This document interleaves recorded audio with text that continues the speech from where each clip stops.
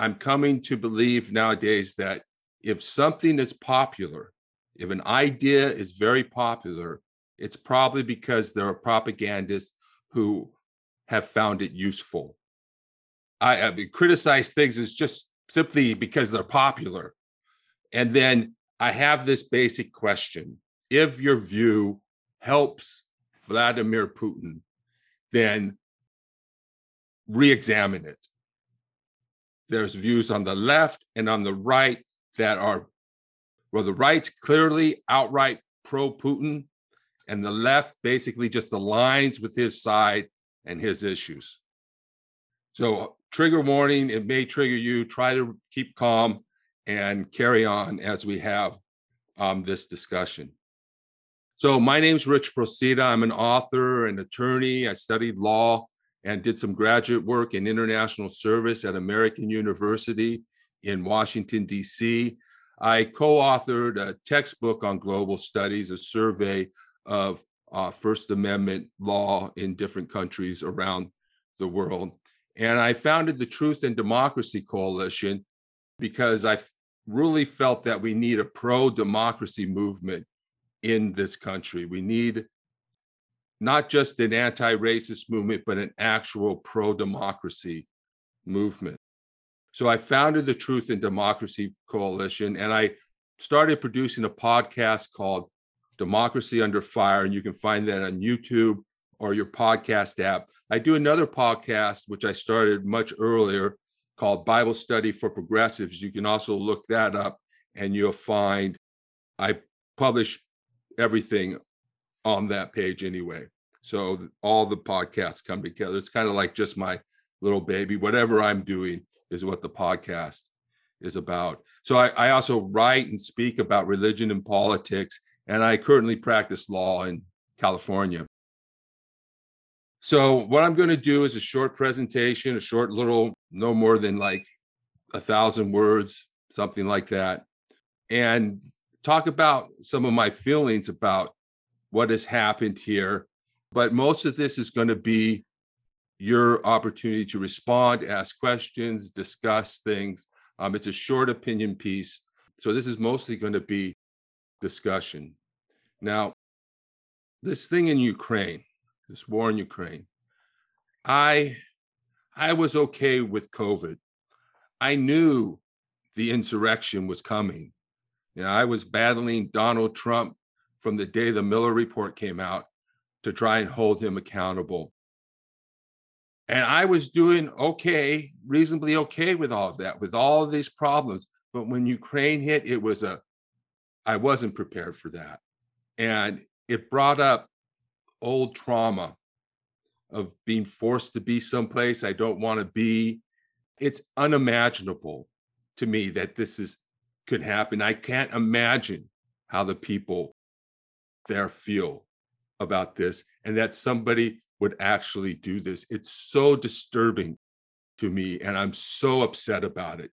And that's why I've decided to have this discussion.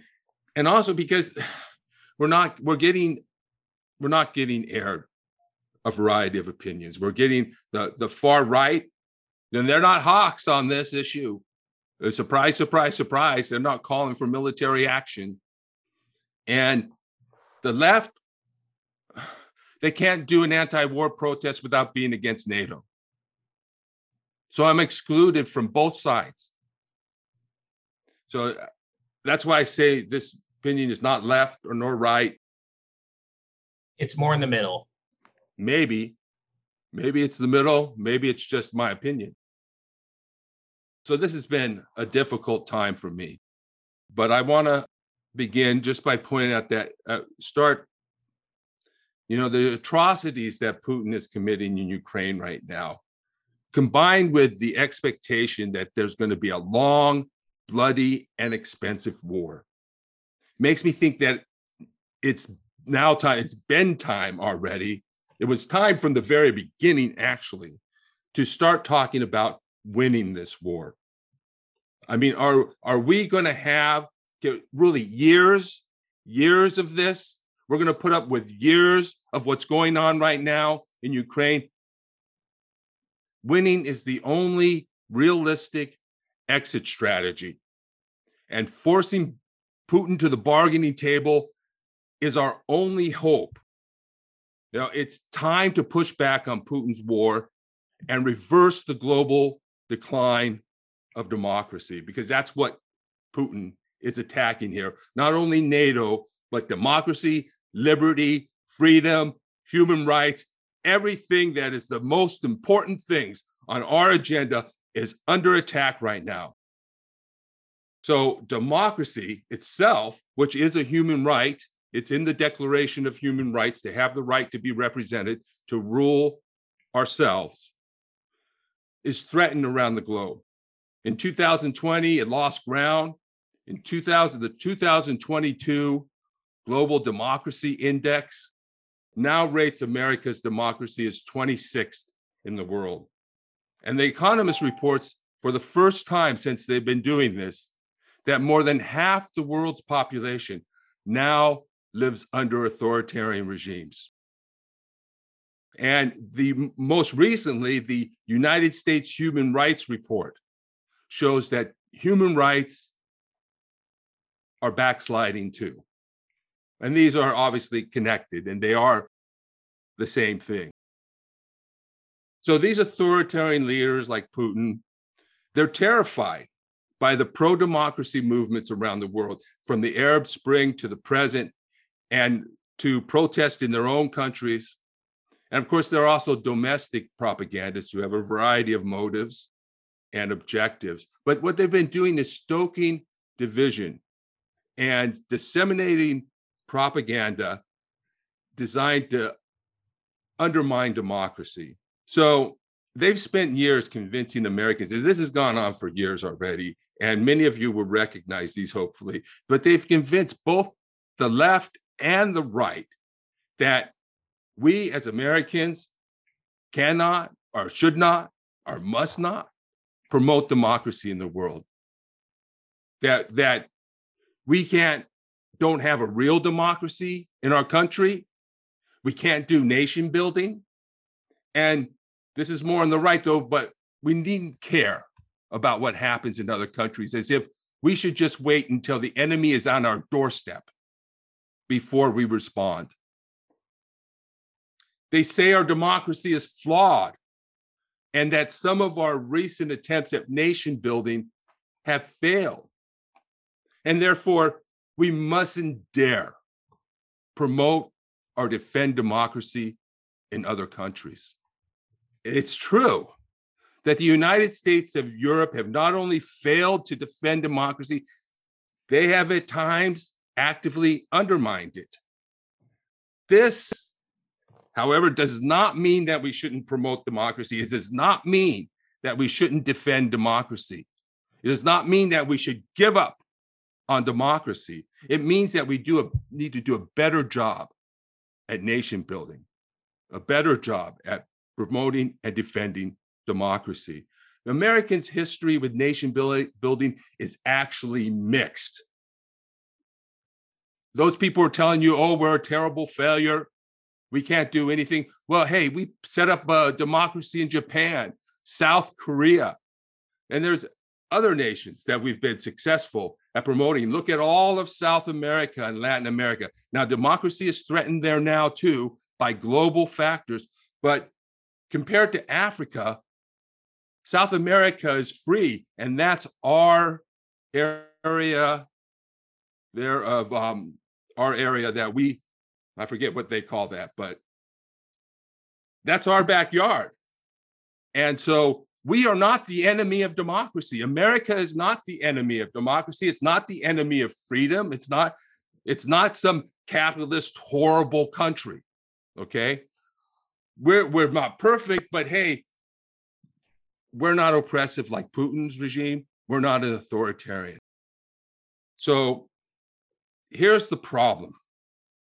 If America and Europe fail to defend democracy, while Russia and China attack it, democracy is going to continue to decline. It's going to collapse.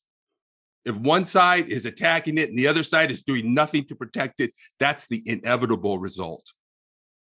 We must be willing to defend freedom, democracy, and human rights, or we're going to lose them. We can't let the threat of nuclear war cause us to allow dictators to invade and overthrow democracies around the world. We can't stand back and watch them commit genocide. As a regional alliance, NATO must step in to stop the slaughter. It shouldn't wait until a member nation is attacked. That would allow Putin to pick off non-member nations one at a time. And other authoritarian leaders will seek to take advantage of our weak military response. Putin attacked Ukraine in part because Ukraine wants to be a member of NATO. So Putin's invasion of Ukraine is an attack on NATO. And Putin's targets are NATO and Western liberal democracy. Ukraine is paying the price for our false sense of security. If we think that by allowing this to go on in Ukraine and not putting an end to it makes us safer, I don't have anything to say to that. This is not, our failure to respond is not making the world safer. In fact, if Putin is allowed to take Ukraine, no one is safe. Millions of people depend on international laws and organizations to protect them. We can't cut and run just because there's a risk. Many have died defending our freedoms. It's clear now that Russia is no match for NATO. If NATO had entered the war, it might already be over. And any fear that NATO entering the war would lead to an escalation of violence is no longer a tenable argument, given Putin's brutality, human rights abuses, and the targeting of civilians, the slaughter of civilians. Any fear that NATO entering the war could increase the Russian soldiers' morale or undermine opposition to Putin in Moscow must be dismissed now, given Putin's heavy-handed treatment of dissidents, public support in Russia for Putin, and his troops' willingness to commit atrocities. The only thing that can bring Putin down now is a resounding defeat. We must be ready to do whatever it takes to save Ukraine. Fighting against Putin's unprovoked war on Ukraine is a just war. I mean, we got to know what's important in this world. What's worth fighting for? Is it worth fighting for oil for our strategic interest? And then we ignore human rights violations, ignore assaults on democracy, ignore unprovoked invasions? The fall of Ukraine, the slaughter of her people, the overthrow of democracy, the oppression of the Ukrainian people, and a long, bloody war are unacceptable. The international community must find a way to stop and prevent war crimes, and crimes against humanity. What happens in Ukraine will impact democracy around the world. Foreign governments like Russia will continue to disseminate propaganda across the globe designed to cause political division that's designed to paralyze policymakers in the United States and Europe. We've seen authoritarian leaders like Modi in India, Duterte in the Philippines, Bolsonaro in Brazil, Trump in the United States rise to power. Trump even attempted a coup in the United States. The overthrow of Ukraine will accelerate the decline of freedom, democracy, and human rights. On the other hand, should Ukraine defeat Russia, it could reverse the global decline of democracy. World dictators will know that the community of free nations will fight for and defend democracy, human rights, and the rule of law. We can't expect democracy to survive if we are unwilling to fight for it. So I hope that didn't trigger too many people here. Thank you. Go ahead, Brittany. Okay, so I have a opinion. I have an opinion about about what the heck is going on in Ukraine, because I had the news last Thursday, and there was a lady lost a son because of that, and the Russians keep on doing the attacks in Ukraine, and it really has to stop. This attack has to stop. It Thank you. needs to stop. Thank you, Brittany. Thank you. You're welcome. Go ahead, Jeffrey. First off, I couldn't have said it better. I literally couldn't have said it better myself. Literally, I'm trying to become a politician myself to fight, so I can fight for those three principles, not just in America, but across the world too, the right way without invoking World War III. But also, and on a personal note, I sent you a friend. I think I sent you a friend request on your Facebook account. Thank you, Jeffrey. I'll look for that. And this is a piece of propaganda that I want to address here. This idea that World War III, it's something Biden brought up right away. I think it was a mistake to say we're not going to do anything militarily at that point. I think he's trying to allay protests from his own side, but I think it can't let us stop thinking. So this is what propaganda does when it says, oh, World War III, and then we stop thinking, what about the people in Ukraine? Are they paying the price for what I call our false sense of security, that somehow we're avoiding World War III? And why should they pay the price? I mean, it makes us stop thinking about the facts on the ground. We can now say, oh, well, we can't do anything and just watch the slaughter. And I think there's very important questions. Yes, there's the threat, and it's a real risk, and Putin has nuclear weapons. But is the answer really to avoid any military conflict whatsoever and allow him to do what he's doing? I don't think that's the answer. Go ahead, Jamie. Hold on, can I say two things real quick? Go ahead, Jeffrey. There's something I just don't get. I don't understand. First off, Putin has the military capacity. So if he could have sent the whole Russian army into Ukraine, and like that, Ukraine would have been under Russian occupation, but he hasn't. Why is that? Yeah, that I don't know. And I'm not sure that he has the capability that we think. But I think what's being revealed here, we know very much democracies have weaknesses. We're messy. We don't act fast. We get divided. We can be divided, and we can fail to act because of that. But there's real weaknesses for authoritarian dictators. And my real question at the beginning of this was, can you really send young men to go kill people? Can you really do that? I mean, yeah, sure, you can do it, but how well can you do that? That may be a lesson that dictators need to draw, that you just can't send human beings to die and kill for you just because you're the dictator. Go ahead, Jamie. I know. Hold on. There's even videos that prove that they didn't know what they were getting. The Russians didn't know what they were getting themselves into. That may be true too. And obviously, yeah, there's a lot of problems there. Thank you, Jeffrey. Plus, one last thing. It looks like the people of Ukraine are actually doing a good job fighting against Russia. If you see the videos. Yeah, sure. And that's great. And I'm glad that's happening. But think about it.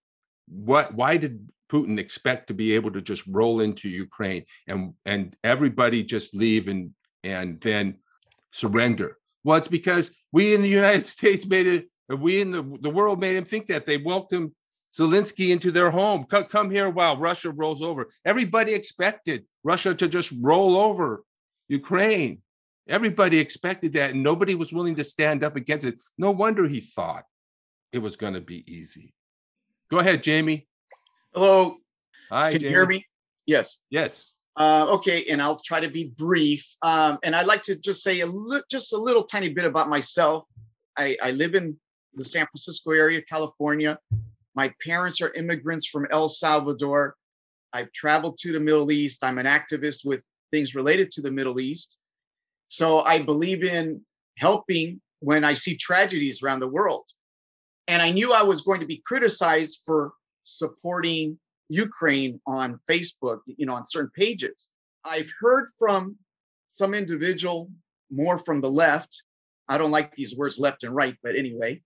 Mm-hmm. And he said, well, but the Ukrainians have been attacking Donbass, or these areas where the Russian population is. Even before this invasion of the Russians, they've been attacking Russian areas. Now, and I realize, and I'm pretty sure that Russia has been moving Russian populations to populate other places like Kazakhstan and other places. So they brought Russians to populate these areas. I'm sure they probably did that to these areas of Ukraine that have become in the separatist movement. So that's my comment. I don't know if you want to make any comment. What I would say is that whatever propaganda Putin's putting out about Donbass, the only aggressor here is Putin. That's the only aggressor. I do not believe Ukraine has been attacking their own part of the country. I think that's Putin's propaganda. Now, haven't followed that, but the main aggressor has been Putin. He attacked Crimea, and he attacked a number of countries before that. Ukraine has been on his target list. Trump was trying to help him in that regard in some respects. But anything that says other than Putin is the aggressor here is probably not the facts on the ground. And so there's a lot of propaganda straight from Putin to Tucker Carlson's mouth. We're getting propaganda. And the left, they've just been anti-American. And that is anti-Western world, a lot of anti-Christian, of course. And all of these things help Putin because he's attacking the Western world, Western democracy, Western liberalism is under attack. Thank you, Jamie. Go ahead, Melinda. Hi, I just wanted to address a couple of things. I believe that Putin is trying to maintain he's not at war. So that's in his own country. He's trying to spread that message that he's not at war. So I think that might be one of the reasons why he's not just getting all the troops down there and making it very obvious. Also, the threat of nuclear war, basically that would be suicide for Russia. Isn't that right? I mean, if he, releases his nuclear bombs, we release ours and then nobody survives. So I don't know if that is a valid threat unless you're willing to commit suicide. And then also the problem with helping Ukraine and, is that our country is so messed up right now. It's like we're fighting democracy. We had people, going into the Capitol, believing lies and trying to take over. And these lies are just really have taken root, and you can't fight them with facts. I don't like to leave things unchallenged because, I just think that silence is not a good approach. So I always say something and I try to back it up with facts or articles or something. It is not well received, And the last thing I want to say is, why isn't NATO being more proactive? If they're alleging crimes against humanity, isn't that enough to go in and save those people? I believe it is. Yeah. On the nuclear thing, so there's this development of, I don't know if they call it tactical nuclear weapons. These are nuclear weapons that are a lower grade, right? So things that maybe can be shot from mortars rather than from missile silos. So when we talk about the use of nuclear weapons, we're not just talking about missiles and blowing people up. We may be talking about some form of small nuclear arms that have been developed over time. And it is a disaster. It is suicide. And the threat is there, but it's not, it's more of a threat. I mean, if Putin makes a lot of threats and tells a lot of lies. And if we respond every time with, oh my God, World War III, we're going to be manipulated, you know? And then, America does have a lot of problems. And a lot of these problems are related to Putin's propaganda that's been spread throughout our country. But we do have a lot of problems, and we do have to deal with those problems. And we are part of the world community too. So this global decline of democracy has come to our shores as well. It's been like a wave. It's hit all the countries, even the strongest democracies. We see it in Canada, Chile, even the full democracies are getting hit with this. So we are part of that world community. And the problems in our country are also problems in other countries. But none of that says that we should stop defending democracy around the world, stop fighting for democracy. That's not the response that we have to have. We certainly have to do it better than that. And then NATO, and other people may have different opinions on this. NATO could have included Russia. That was years ago when I was in college, when the Soviet Union collapsed, and they could have moved. But there was a hawk movement that decided, no, NATO is designed to be a buttress against Russia. And this is where sort of the global realistic politics, the billiard balls, you can't have NATO. What's it going to counter if it's not countering Russia? Type of arguments came out. And so we missed that opportunity, and it's probably long gone by now. But I think NATO needs to, it's a very technical definition to say we're only going to defend NATO countries, because this is certainly an attack on NATO. And what is NATO and what is the UN there for? When Zelensky went to the UN and said, hey, dissolve yourself, you failed. He's got a point. They're supposed to stop this from happening, not sit there and watch and then prosecute later. Thank you, Melinda. Okay, Noelle. So Noelle. I have a question. I attended a little seminar on peacefully having Putin come to the table and stop his attack on Ukraine, which I don't think is realistic. But what would you say, and how would you counter this idea that this can be won peacefully without supporting weapons for Ukraine? Yeah, I kind of had this question in a discussion with the Poor People's Campaign meeting that I was on, and they sort of said something like, "Oh, this child said, well, they're not willing to talk to each other." Well, it's naive, and to think that the problem is just that they're not willing to talk to each other. Yes, Putin is not willing to talk. He's willing to talk. Actually, he's willing to talk all he wants. He's just not willing to resolve the issue. He has no intention of resolving this through negotiations. And that's the problem that we face. That's the reality that we face. And the only way to get him to the negotiating table is to force him to go there. And right now, we're not doing enough to force him to go there. And the only way to force him is militarily, because it's on the ground that he will be forced to the negotiation table. He may have been forced to the negotiating table to begin with here, with Ukraine's resistance, but he still has no intention of solving this through negotiations. So some idea that we're going to sort of magically, if we just get together and talk, if human beings are just reasonable and nobody really wants war, well, nobody is a lot of people. And I don't think Putin falls into the category of nobody. He wants war and he wants power. And that's what's happened throughout human history. And we've got to find a way to deal with it, because we're not dealing with it successfully now.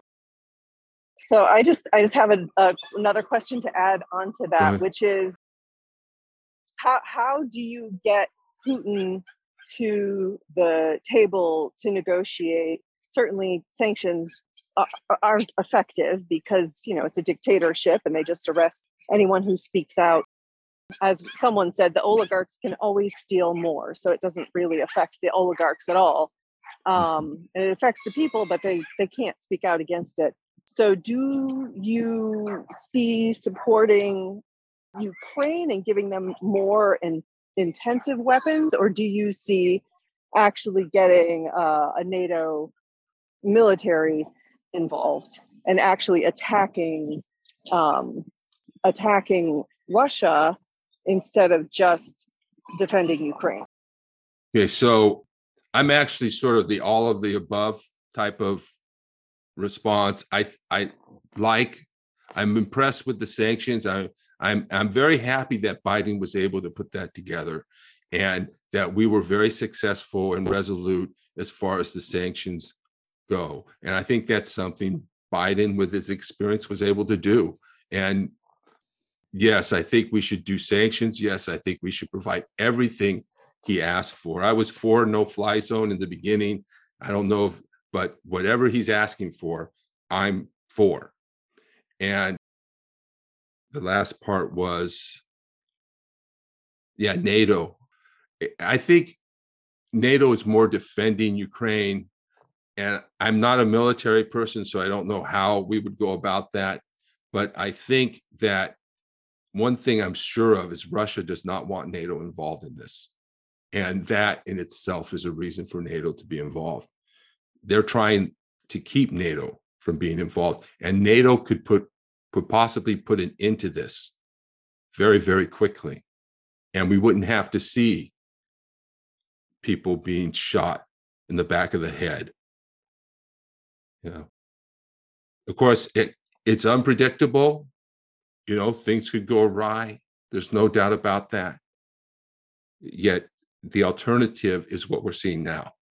So is what we're seeing now okay, tolerable, or should we take further action to stop it? And I think, and there are risks, no doubt, but the risk of not doing anything are painfully obvious as well.